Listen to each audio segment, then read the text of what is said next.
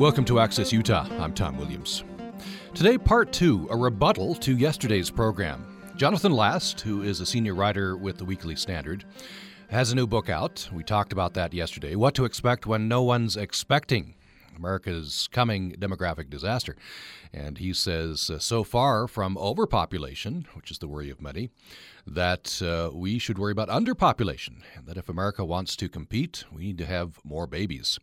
We talked about that. We had quite a bit of comment during the program and after, including a response from Dr. Robert Davies from here at Utah State University. He's a physicist and climate change and sustainability educator. He said several points on population and on climate change and sustainability needed rebuttal. He asked for rebuttal time. We're happy to continue that discussion. Welcome to the program, Robert Davies. Thanks very much, Tom. Thanks for having me. Appreciate you being on the program. We'd love to continue this discussion with you as well, and we just want to know your views on this. What about population? Do you think we're headed for overpopulation or underpopulation? What about climate change? We'll be talking about that, and sustainability. And how do your views on climate change, population, and sustainability affect your lifestyle? Of course, this is not an academic discussion. It very much affects how we live, or many people believe it should affect how we live. There's almost a quasi-religious divide on this. Those who definitely believe that there is an urgent need to solve problems of human-caused climate change feel that real urgency. Others don't, and there's a divide on that. Educators such as yourself, Robert Davies, I don't know. Would you admit to some frustration with this, with some people, or you just patiently chip away as you see it? Well, actually, I think we're seeing some real movement, and in particular among the younger generation. It's just really able to more effectively and objectively evaluate the evidence that's put before them. They don't have a lot of the preconceptions and the baggage that we all start to carry with different issues as we get older. Psychologists have done quite a lot of study as to what we humans choose to believe and why, and it turns out we're pretty irrational people, all of us, so there are myriad reasons that people we reject inconvenient, unpleasant information. Certainly, that's true in the realm of climate change and sustainability as well. So I call this a quasi-religious divide. Stephen Ammett on our Facebook page, you can comment there, by the way, Utah Public Radio Facebook page, takes this right into religion. So whether or not we wanted to go there, let's go there. Let's briefly, Dr. Davies. Stephen Ammett writes, and this is exactly why, for the most part, revealed religion and science will never agree. Whenever science and revealed religion come into conflict, revealed religion takes precedence. Not sometimes, every time. And there are religious beliefs which sometimes counter the scientific evidence, as you would see it, I'm sure, Dr. Davies. Well, certainly, no, they don't. They are contradictory to the evidence. But I think this is an interesting thing that it's certainly a question I pose to my students all the time. Is whenever you say to yourself, "I believe," ... as we get older and more experienced, the next thing we should ask ourselves immediately is based on what. And if what it's based on is not evidence-based, then it's a red flag. We need to really re-examine what it is we believe and why. And I think in the realm of public policy, where we come into problems with perhaps with religious beliefs or with any beliefs that are not evidence-based is when people start to make not just decisions in their own personal lives that affect their own personal lives, but decisions that affect the public at large. In other words, as we start to base public policy on beliefs that have no basis in actual evidence, that's, I think, is where we get this disconnect. So let's read this email that'll get us into talking about population, which was the major subject for yesterday's program, the major subject of Jonathan Last's book.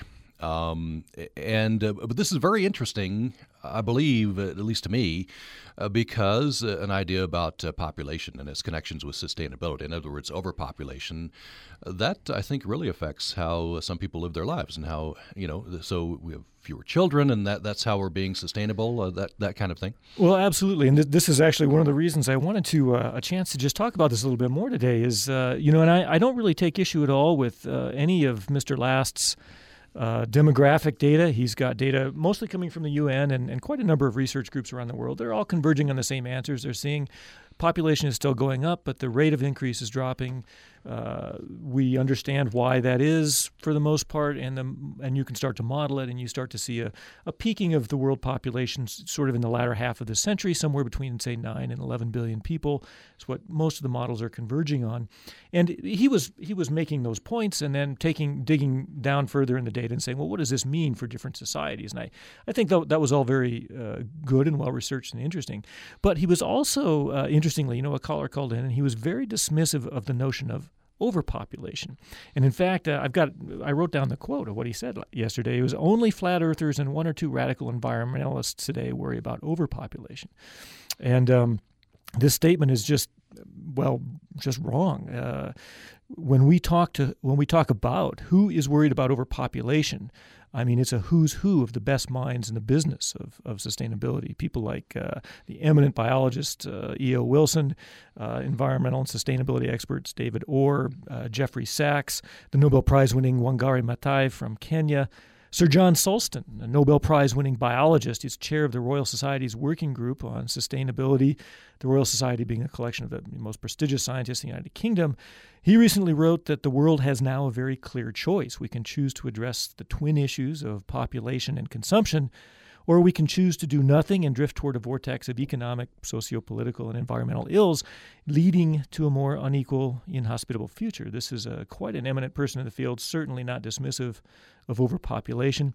The world's scientific academies as a whole, in joint statement, last year, from 105 of the world's scientific academies, wrote that the need to address human overpopulation and consumption, or we need to address human overpopulation and consumption, or risk potentially catastrophic implications for human well-being. And so my point is that overpopulation is of great concern to many. In fact, I think one could say nearly all of the scientific community who study these issues. And so when Mr. Blast sort of provocatively, and I understand he's written an interesting book and is trying to sell some books, when he says, though, that the notion that the population bomb didn't explode, well, I think the scientific community would not agree with the statement that the population bomb didn't explode. In fact, they're saying it is exploding and contributing to the ignition of societal fires that threaten to become a real conflagration. And why do I say that? And this comes from the notion of overconsumption, which is tied to overpopulation. It's certainly not the only factor, but we are currently overconsuming our resource base by any number of estimates at about 140%. And so from the standpoint of being able to sustain this population, this current population that we're at of 7 billion, with our combined societal systems of food and energy and economy as they're currently constructed, from that standpoint, we know that we are already overpopulated. Is there consensus at all on a peak? In other words, I hear a peak of, 9, 11 billion, whatever it is, and then a drop-off. Is there consensus agreement with Mr. Last that at some point there will be a drop-off? Well, yes, absolutely. All the models from the groups who study this, and I think the UN tends to be the sort of the clearinghouse for these places. But as I said, they show peaking of somewhere between 9 to 11 billion in the latter half of the century, sometime after 2050. And you're saying that there's consensus, or at least several important scientists are saying that 9 to 11 is potentially unsustainable at that point. Well, we're already as sustainable at our current consumption patterns at 7 billion. When I say that we're overconsuming at 140%, that means that we need 1.4 planets to sustain our current consumption without more population. Now, that number, might be 1.3 and it might be 1.5, but the point is it's a number bigger than 1. And with growth, with the point of growth being to raise the standards of living of the rest of the planet, the half of the planet that is developing. If everyone consumed like Americans, we can calculate we would need between 4 and 5 Earths to sustain us currently. So, Mr. Last addressed this notion of what's called carrying capacity, and he was very dismissive of this notion as well, and just saying, well, we don't know anything. When you look at the data, the numbers are all over the map. And this is, again, quite a misleading statement. I mean, he's technically correct. But the reason he's correct is because the notion of carrying capacity, how many can the planet support sustainably, is strongly dependent, in fact, entirely dependent on what you choose for your standards of living. So if you choose, for example, just to give every person on the planet the bare minimum they need, sort of like cattle in a feedlot, well, then you get one number for carrying capacity. It's pretty high. If you, on the other hand, say, well, we want every individual on the planet to have what they need to flourish, sort of raise people to the level of standard of living in the developed world that we have, and even making allowances for increased efficiency in technology and as we move along. But if you make that assumption, well, then the numbers of carrying capacity come down dramatically. And, the numbers I see quite frequently being bantered around the literature under that assumption is sort of 2 to 4 billion people. So the notion that we don't know anything about carrying capacity is wrong. And even though we don't have an exact number, it's not knowing everything about this quantity is not the same as not knowing anything. We are bounding it. And at our current consumption patterns, we can say that we're already, overpopulated. If you just joined us, we're talking with Dr. Robert Davies. He's a physicist and climate change and sustainability educator. He works here at Utah State University. You'll recognize his voice as one of the meteorologists from the Utah Climate Center that gives their the forecasts on Utah Public Radio. Yeah, I think I have the forecast this evening. You have forecasts this evening, great. And you're program coordinator, I believe, with the Utah Climate Center, among several positions at Utah State University. You're welcome to join this conversation. It's a continuation of a conversation on population, climate change, and sustainability from yesterday when we talked with Jonathan Last, senior writer with the Weekly Standard, about his new book, which is called What to Expect When No One's Expecting. His point was that the population bomb never exploded. In fact, we need to worry about an opposite problem, which is underpopulation. There are going to be some ill effects, and he's talking mostly about America, if we don't start having more babies. And several commenters took issue with some of the points he made. Dr. Davies asked for some rebuttal time, where we're giving him that today. We'd love to hear your point of view. What is your general point of view on this question of overpopulation or underpopulation, and how do those views or beliefs on climate change and population and sustainability affect your lifestyle?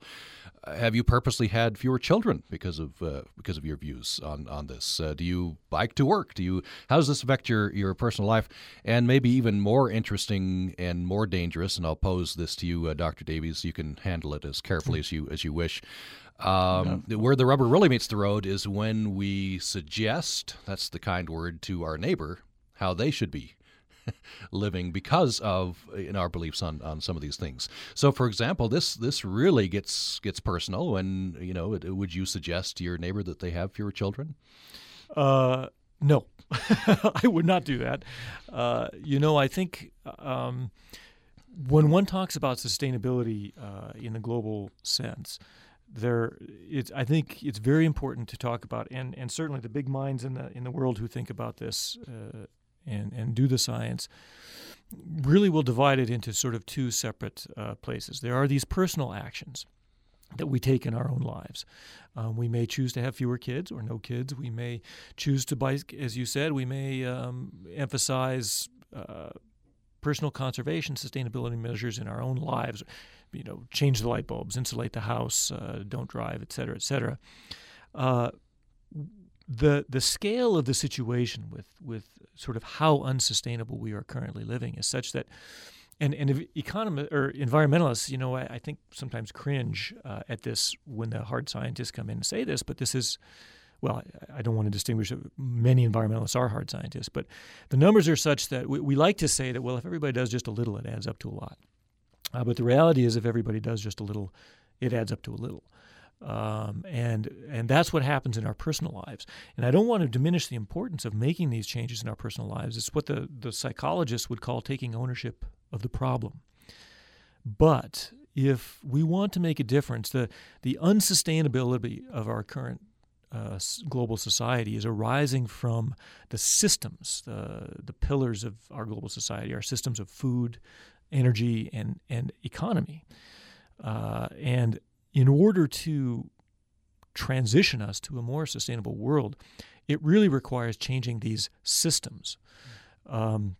Certainly overpopulation is a piece of the puzzle, and rightly so, sustainability science is careful about the way we talk about overpopulation, because oftentimes the onus then gets thrown onto the countries with the fastest growing population, when in fact, here in the United States, for example, As Mr. Last pointed out, our birth rates are declining, and we are about 4 to 5% of the world's population. We consume 20 to 25% of the world's resources. So one person, in terms of sheer numbers in the United States, has a resource footprint of, I think the number I've seen recently is 55 Indians.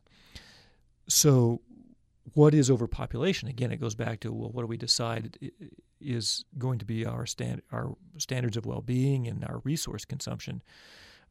So it's kind of more important that Americans, actually, from a global sustainability viewpoint, have fewer children who consume less and then propagate that down the road.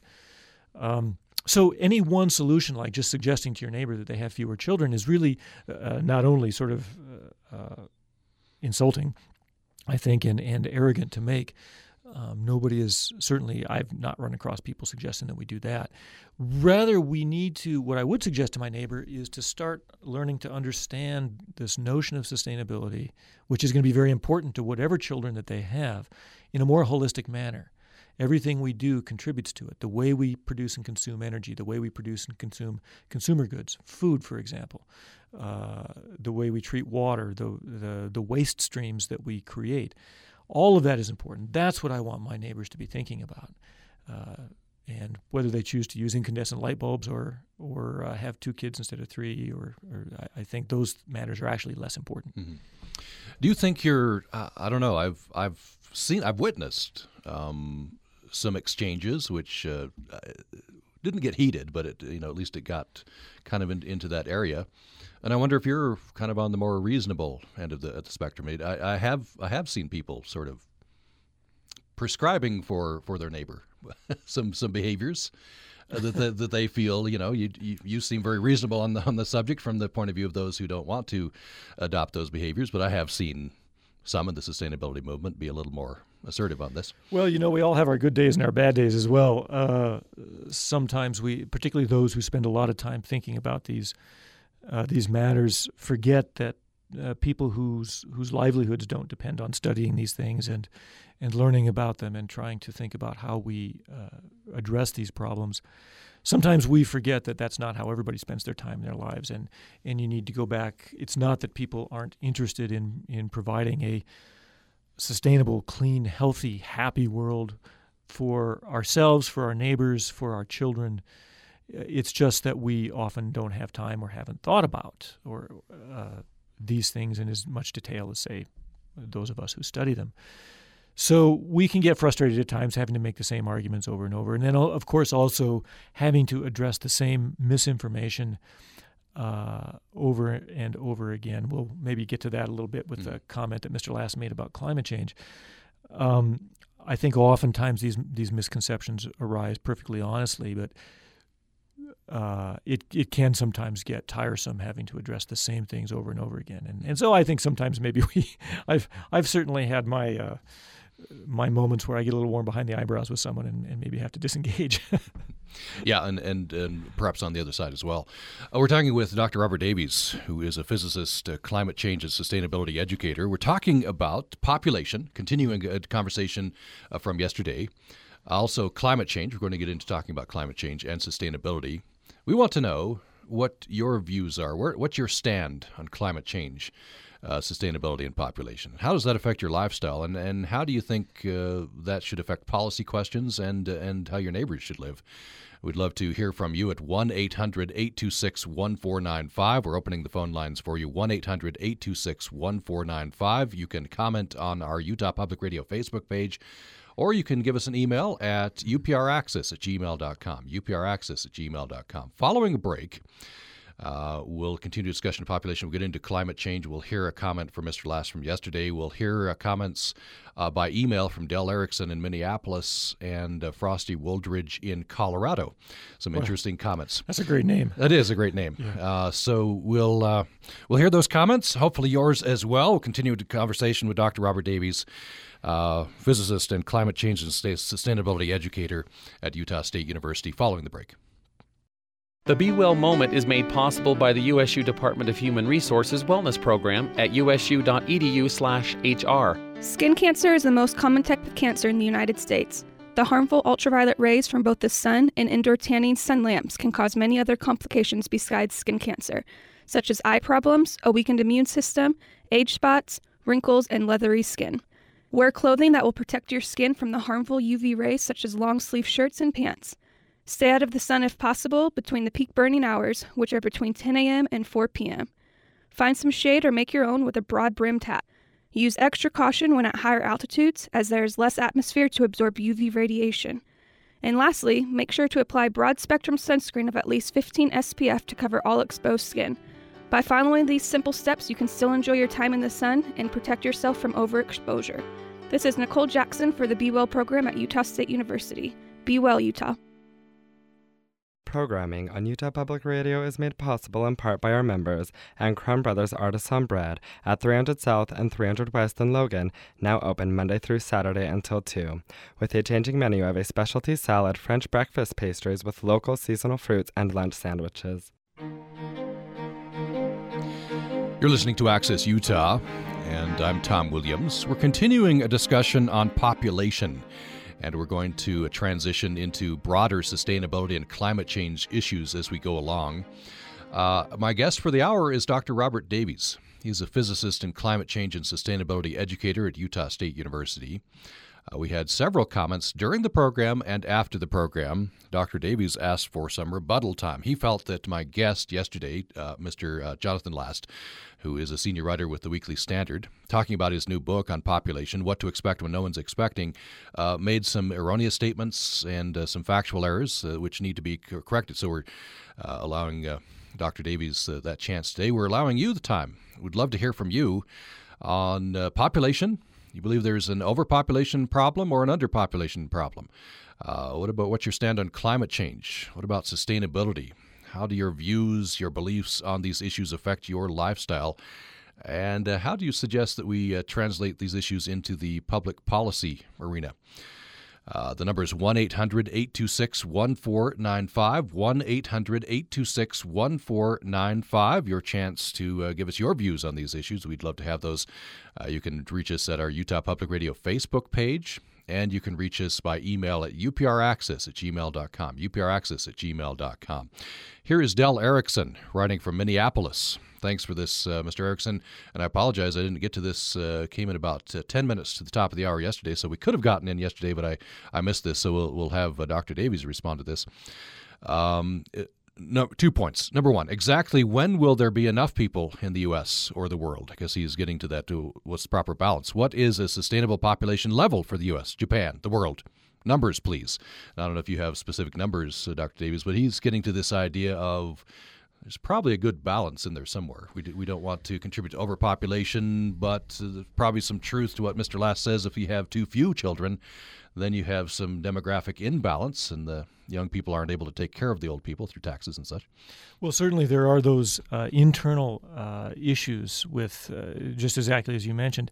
Those are as much related to the structure, for example, our economic and social structure, as they are related to the actual numbers. And as we discussed earlier, if you want specific numbers, if we're looking at similar standards of living that we're talking about now, even accounting for improvements in technology that allow more efficient use of resources, I think the people who study this, if you want everyone on the planet to have the resources to flourish, then you're talking about numbers that are less than we are now.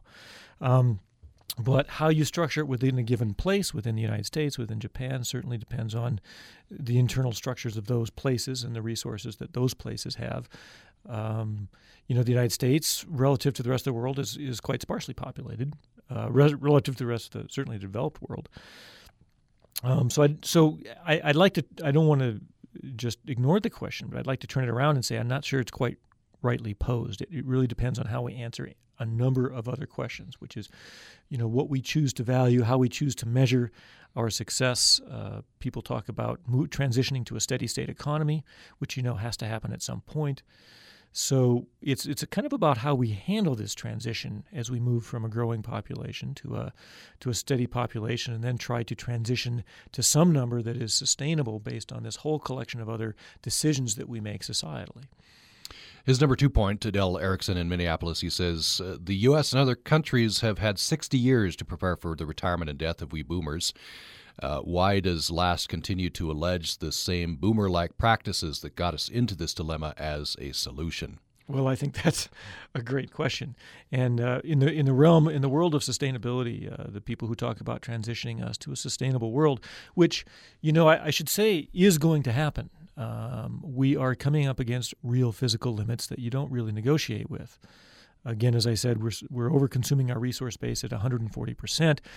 The G20, the G8, the plan for the economy, the global economy moving forward is they like to have a growth rate of 3.5%, which at this point translates to a growth rate in consumption, not directly one-to-one, but definitely up there. And what that means is our plan right now is, even though we're over-consuming at 140%, is to be over-consuming by 280%, to double that overconsumption the next 20 years. That's a doubling time at a 3.5% growth rate, and to quadruple that overconsumption to 560%, by mid-century.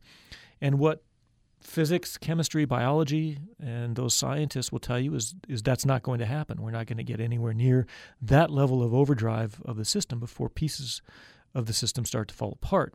And so nature is going to start imposing upon us a transition to a, quote, sustainable state, which includes some number of population, some number of energy consumption, of other resource consumption.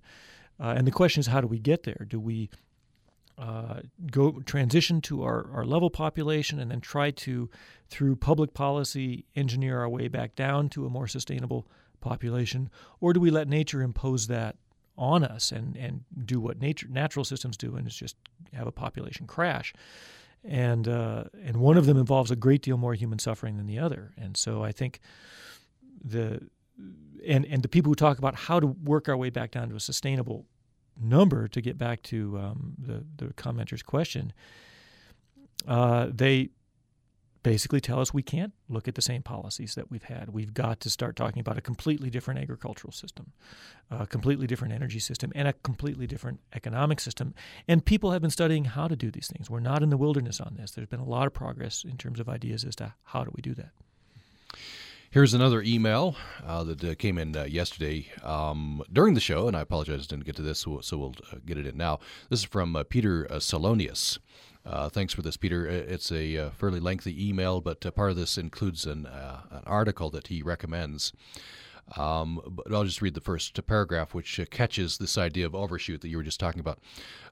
It says, Peter, I thought you might be interested to read a thesis that suggests that human overshoot of carrying capacity has existed since the advent of cultivation agriculture, and that rapid population reduction with one child per family reproductive behavior is required by the entire human family now to bring our numbers down below 1 billion by 2100. That seems a pretty radical prescription, but he's talking about this idea of overshoot and that what you were just saying, that nature will impose this on us, or we might change behaviors, but it's going to happen. Well, it would be nicer if we could engineer public policy, create public policy in a way that avoids some of the nastiness of a population crash. I don't know where he's getting the number of 1 billion. I do a lot of reading in the realm of sustainability. I've never really, with the modern sustainability research groups and people who look at this, and there are many of them, I've not seen numbers that low. But 2 to 4 billion is what I frequently see, again, with the stipulation that it's standard of living for everyone on the planet that is commensurate with what we in the developed world have come to hope for. So yes, but I would say that if the numbers maybe somewhere around 5 billion, under 5 billion, then we are already in a state of overshoot. And we need, and oftentimes the metaphor that gets used is we're now living off the capital, not the interest. So if you've got a trust fund and you want to live off the interest of that is sustainable. If you want to start dipping into the capital, and you basically are spending, say, 140% every month of what you earn or what you take in, that is not sustainable for very long. And that's what means we're in overshoot. We've gone over the 100% level and are continuing to rise. We're talking with Dr. Robert Davies, physicist and climate change and sustainability educator at Utah State University, responding to our conversation from yesterday with Jonathan Lass, senior writer with the Weekly Standard. His book is What to Expect When No One's Expecting. He says that we are going to have a problem of underpopulation, and that if we want to compete, we need to have more babies in America. That's his thesis in a very capsulated form. And we do have a couple more emails, Dr. Davies. I'll have you respond to these. First of which, and by the way, you can join the program. We'd love it if you did. upraccess@gmail.com, upraccess@gmail.com. Responding to population or climate change or sustainability issues, anything that you'd like to respond to. You can join us on by telephone at 1-800-826-1495, 1-800-826-1495, or on our Utah Public Radio Facebook page. This is Danielle in Logan. One piece of information Last forgot to mention yesterday were the areas in the world that are experiencing overpopulation problems. Sure, Japan may be under the curve a bit, but I think it's more important to look at places like India and certain countries in Africa. They consume very little and still have extremely terrible overpopulation problems. And so, Dr. Davies, am I right in looking to these places? I didn't hear it mentioned at all yesterday, and I think these locations are a prime example of what could happen in the future, although I realize there are many other problems that led these places to their current state. I'll just jump in before I hand this over to you, Dr. Davies. We did mention this a little bit. I recall Mr. Last mentioned Afghanistan, for example, passing, but we didn't lean on it. So go ahead. Well, this comes to the notion, too, of gee, what do we do? And it's not a prescription for one nation fits all. The reason that many developing and non-developed countries have large population growth is because there is a lot of uncertainty. There's a high infant mortality. And so if parents need to have 1 or 2 or 3 children survive their subsistence agriculture, for example, but you have a high infant mortality rate, you hedge your bets, and you have more children than you think that you're basically it's awful to think about, but you say not everyone's going to survive. And so we have to have more. So as you bring more development to and more resource stability to these nations, then actually what we find, and there's a great deal of data to this, and Mr. Last mentioned this, is that population fertility rates start to drop when people have had their 2 children and they're secure that those 2 children are going to survive. They stop having children. And it's more complex than that, but that is certainly one factor that you hear, a big factor that you hear the experts in this topic talk about. And here's an email that came in yesterday after the program. This is from Matt Moran. It's quite lengthy, but I'll try to get most of this in. He says, population growth ultimately makes everyone poorer, including the rich, and will also cost people in the media their jobs or force them to take pay cuts. It will mean much poorer access to services, including hospitals, schools, and ultimately mean a bankrupt economy and ecology. I'm perplexed that Jonathan Lass has given any credibility. With all the world expects and scientists reaching the same obvious conclusion, there are already too many of us on the planet to afford everyone a decent quality of life, let alone all of the other life forms we share this planet with. And yet, current projections have us hitting 11 billion by 2100 as Africa's population is set to quadruple. He puts that in capital letters, or at least capitalizes it. India is growing by 27 million a year, and neither of these countries is coming close to giving the majority of their people a decent quality of life. The U.S. is following suit deliberately and increasingly failing to provide for its citizens. At what point do the media, government, and big business recognize that this strategy has failed and now the U.S. is in serious trouble? Indeed, it seems that a very rational response of Americans in having fewer children due to rising living costs and expenses of having children, coupled with the glaringly obvious global issues of accelerated wildlife extinction, civil unrest, food shortages, water shortages, the reality that we are consuming finite and renewable resources far more quickly than either are being replaced is considered a problem when it's actually the only sensible, responsible, loving path. And then he says, I'll just skip some of this. I leave you with this article by Dan Gardner from Growthbusters, in which he argues that stable populations outperform fast-growing cities, and that's on onlineopinion.com. So that's Matt Moran, so thanks for that. I think we've covered most of the things that he said, Dr. Davies. Yeah, he packed a lot in there, and I think if you take it all as a whole, he's getting the picture. And let's get this email in from Frosty Wooldridge, who we referenced before. This is just a brief part of his biography. He sent me several articles along the same lines of what we've been talking about, that the overpopulation is a sustainability problem. And he says Frosty Wooldridge has a unique view of the world, cultures, and families in that he's bicycled around the globe 100,000 miles on 6 continents and 7 times across the U.S. in the past 35 years. He's written hundreds of articles for 17 national and 2 international magazines. He's had hundreds of guest editorials published in top national newspapers, including Denver Post, et cetera, et cetera. And then he offers up several articles along the lines that we've been talking about, that overpopulation is a problem. So, and he offers himself as a resource for us, so we'll keep you in mind, Mr. Wooldridge, for future population programs. Thank you for those articles. Then this is from Charles Ashurst. He says, Dr. Davies commented that systems of agriculture and energy have to change if humanity is to be sustainable. Some who hear that might read into it an agenda of state-imposed coercion of behavior. How would Dr. Davies answer that charge? Well, in a democracy, I always find it interesting that we tend to throw on this word, the government or the state. And I know Charles, and hey, Charles, good to hear from you. That's a great question, and I would say it's not so much how is it state imposed, but we are facing very large risks with our overconsumption of resources. And the way that we collectively address risk is politics, is through our government. And another term for our government I often use is just our community. It is us as a national community, as a state community, as a local community, deciding, making decisions as to what do we need to for everyone in the community to reasonably expect happy, productive, secure lives. So certainly there is that notion that we have to start creating public policy that pushes us in sustainable directions. And there's nothing new about that. We do that all the time.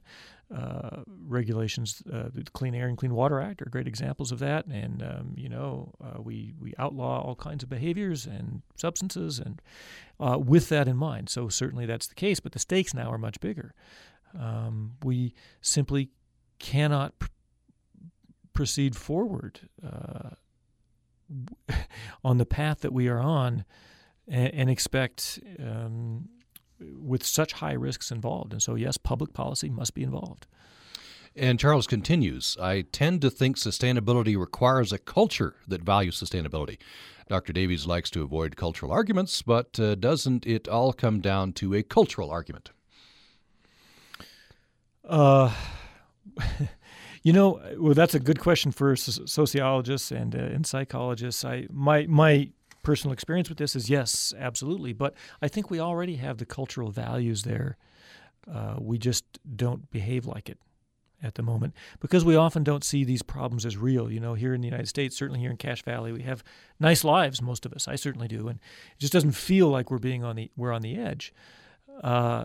Nevertheless, we are deceived, and this is where we need to pay attention to the data. I used to fly airplanes when I was younger, and when you learn to fly, you learn something that the instructor says, trust the instruments. So if you fly into a cloud, you can't see the horizon, you have an artificial horizon there. And even though it can actually feel like you're in a dive or you're in a turn, if your instrument says you're straight and level, then you're straight and level. Or it may feel like you're straight and level, and the instruments tell you you're in a dive and a turn.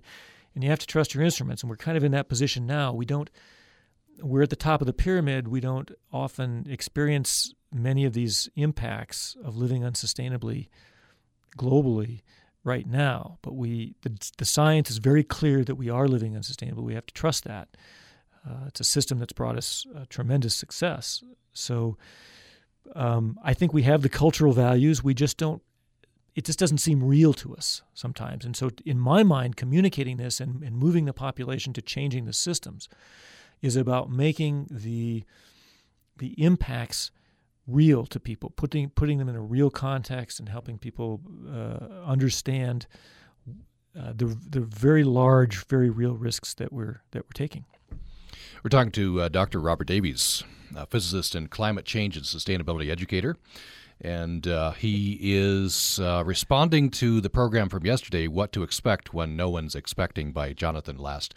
Let me get this email in, and then I know Dr. Davies wants to talk about some specific things directly on climate change, which we will get to following a short break. I promise, Dr. Davies. I'm going to hold you to that time. This is from Dolores Lochterman, who emails us. FYI, for Access Utah listeners, Dr. Robert Davies and Susan Soleil from Utah Interfaith Power and Light will be featured speakers on climate change, sustainability at an ice cream social to be held on Saturday, July 27th from 1:30 to 4 p.m. in Bruner Hall of the First Presbyterian Church in Logan. The public is invited to attend. Your listeners might also be interested to know that First Presbyterian Church has been certified as an Earth Care congregation by Presbyterian Church USA. So there's a plug for an event that you'll be speaking at, Dr. Davies. Yeah, I'm glad she reminded me. I just pulled it up on my calendar. So you may have helped Dr. Davies remember and get there. So thanks for that. We'll take a brief break. We'll come back. We'll hear a specific quote from Jonathan Last from yesterday, and we'll jump right into a couple of points that Dr. Davies is anxious to make on climate change.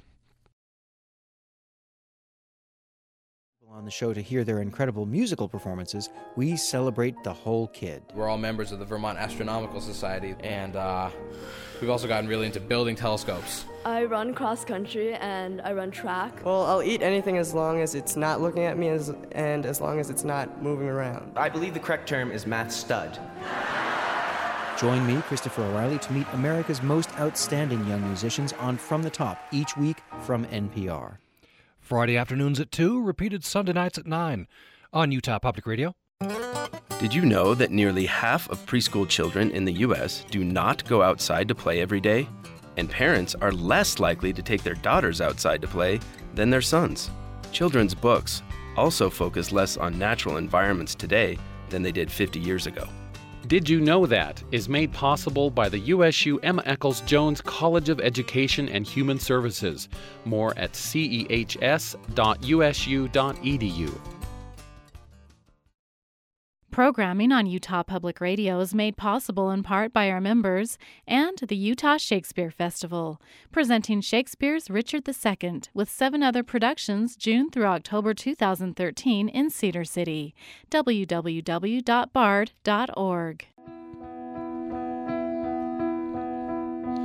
You're listening to Access Utah. I'm Tom Williams. Yesterday on the program, I had as my guest senior writer with the Weekly Standard, conservative publication, out with a new book. Jonathan Last is his name, and his book is What to Expect When No One's Expecting. His thesis is that so far from overpopulation, what we really have to worry about is underpopulation. It's going to have ill effects around the world, and specifically in America. That's where he was focused. And if we want to compete, we need to have more babies. So he made several points, of course, and some of those points troubled some of our commenters, including Dr. Robert Davies, who's a physicist and climate change and sustainability educator, found some of the comments factually incorrect and wanted some rebuttal time, and so we're happy to continue that discussion today on population, sustainability, and climate change. If you have a comment or a question, we'd love to hear from you at 1-800-826-1495. We have about 7 minutes left, and we could certainly get your comment in. 1-800-826-1495, or you can email us at upraccess@gmail.com, upraccess@gmail.com, or our Utah Public Radio Facebook page. So next, let's hear what Jonathan Last had to say. This came near the end of the program yesterday on climate change, and then we'll have Dr. Davies respond. We are back on our pollution levels here in America to where we were in 1990. We've actually gone backwards, even as our population has increased. And I always say to my environmentalist friends on this stuff, you have to realize, there are multiple considerations here. And so, I have a lot of friends who are concerned about climate change. They, climate change. They say the most important thing is global warming. I would say, well, there are two things about that. First of all, we are very nearly outside of the global warming 90 percentile confidence levels. And we are, we've been flat for about 15 or 16 years right now. Even the economists wrote a big piece about this, rethinking all of their assumptions about climate change. But more to the point, so one of the quick fixes, if you really believe that carbon consumption is the most important thing in the world, one of the quick fixes to lowering our carbon consumption is to switch over and build nuclear plants everywhere. Not a lot of environmentalists want to do that, and that's because they have concerns about nuclear power. Well, that's fine. But you have to understand that, again, you're now balancing concerns. So now you have concerns about carbon balanced with concerns about, well, what are the side effects of nuclear power? I'm simply saying we need to balance. One of the concerns we should be balancing here is the actual welfare of the population in America and across the world. So that's Jonathan Last speaking yesterday on Access Utah. And there are a couple of points I know you wanted to rebut in there on climate change, Dr. Davies. Yeah, there's actually just he was just spectacular at putting some quite a bit of incorrect information in that statement very efficiently, and I think it was honest mistake. But let me start with there's two things, one on pollution and one on climate change. Let me start with the statement on climate change where he said, we've been flat now for about 10 or 15 years. I assume he means global temperatures. He said on global warming. I want to be very, very clear. This is a common mistake, but he's getting this wrong, just, completely wrong. Global warming is not only continuing, it is accelerating. And to be fair, I don't blame him completely for getting it wrong. But get it wrong he has. And where he's getting confused is the difference between energy balance and energy redistribution within the climate system and air temperature versus global surface temperature. So here are the facts. Because of our addition of greenhouse gases to the atmosphere, we are trapping energy in the Earth system that used to leave the system. Quite a lot of energy, actually, as it turns out. And this creates an imbalance, more energy coming in than leaving. And here's the number. We are adding about 4 atomic bombs worth of energy to the Earth system every second. That's about 1.2 million bombs every year. And that is warming us. But it's not just warming the air. It is warming the land surface, the ice, and the oceans as well. About 2% of this energy is going into warming the atmosphere, about 2% into the land, about 2% into the ice. That's about 94% of this energy is going into the ocean. And so to quantify global warming, we don't look at the air temperature. We look at what's called the combined land-ocean temperature. And this is not only warming decade after decade. The warming decade after decade is accelerating dramatically. So this is where he's getting it wrong, and I just want to make sure that we understand that we have not been flat, not even close to flat. The warming is accelerating. And it's accelerating because a million atom bombs a year worth of energy is going into our atmosphere, and that is increasing. And so that's the correction there. The other thing I want to bring up is at the beginning of that quote, he said, what preceded that is one of your listeners wanted to know about pollution streams and global pollution and the problems that are amplified by population. And he came back and answered that question. She was asking about it globally, and he said, I wrote it down here. He said that on the question of environmental degradation, it's difficult to look at the data and be too worried about this. In the 1970s, the U.S. was a mess, and fast forward today, we're much cleaner today. And in that quote we just heard, he said, we're back down to our 1990 pollution levels. There's just so much wrong with that statement, but the notion is this: it leaves the casual listener with the impression that in fact our pollution streams are lessening and that we're much cleaner today than we are. And what he did in his answer is he confined his answer to the United States, and he confined it and it's really confined to certain pollutants. Certainly, if you measure things like sulfur dioxide or lead, yes, we've gotten much cleaner. But part of and then he attributed that to technology and to conservation. In fact, it should be directly attributable to regulation. We set strict laws in the early 1970s and have tried to beef them up since. But with our population, with our continuing growth and consumption, these pollution streams have amplified dramatically. We have exported a lot of our pollution. Talk to the people in China, Mexico, India, Nigeria, Venezuela, Bolivia, Ecuador, Brazil. Along the Gulf Coast of the United States, Shreveport, Louisiana, Galveston, Texas. You'll talk to people in Mayflower, Arkansas. People of Appalachia, who are 50% more likely to die of cancer, 42% more likely to suffer birth defects. People of Roane County, Tennessee, who saw their county devastated by a massive coal slurry spill a couple of years ago. We've got growing dead zones in the oceans from agricultural pollution. We've got beekeepers losing their bees from pesticides, and fishermen. Talk to them about heavy metals like mercury. Every stream in the West tested a few years ago, and every fish tested now contains mercury, largely coming from coal-fueled power plants. We've got pharmaceuticals and antibiotics in the water and our food that is increasing, synthetic hormones like disruptors like bisphenol A or BPA, and the list just goes on and on. The notion that our waste streams are diminishing is simply utterly false. And so the extent that there's been some improvement in the U.S., it's been with some pollutants, and that's good in some places. But overall, the situation is worsening quite dramatically. Just have a couple minutes left, so very briefly on this, but I know you wanted to address this idea that environmental stewardship, read regulation, is a luxury. And Mr. Last sort of made a comment to that effect. This is a common refrain from the sort of the mainstream business community and the mainstream sort of conservative world, when in fact the actual data is exactly the opposite. There was just a study that came out from the EPA just a few months ago assessing the effect of environmental regulation economically over the last 30 years. And, I think the costs were something on the order of $50 billion and the returns were something on the order of $600 billion. That is the story time after time after time when you look at implementation of environmental regulation, is that the benefits, economic benefits, far outweigh the costs. So the notion that this is just a luxury that we can afford to have if you're wealthy is really not supported by the data. It's the way we've been behaving.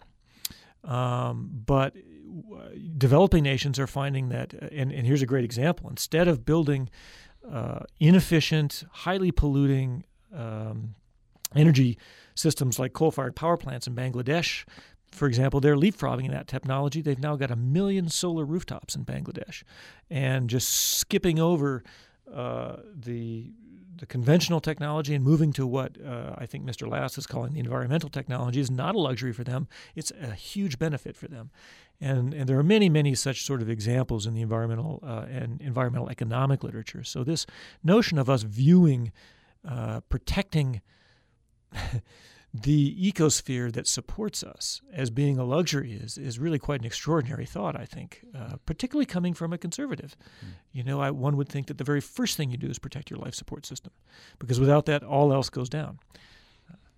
Let's try to fit in one last call. Gary in Cedar City. Glad you called, Gary. We'll have to make it very brief.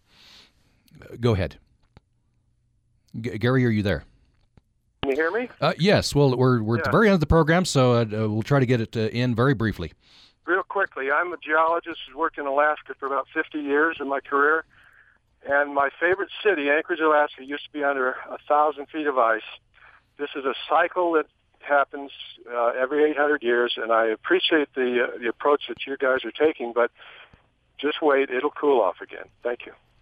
Okay, thanks, Gary. Gary, very brief rebuttal there. Gary's right. It's going to cool off again. It's going to cool off again in 5,000 or 6,000 years, maybe, if we don't interfere with the climate system too much at this juncture.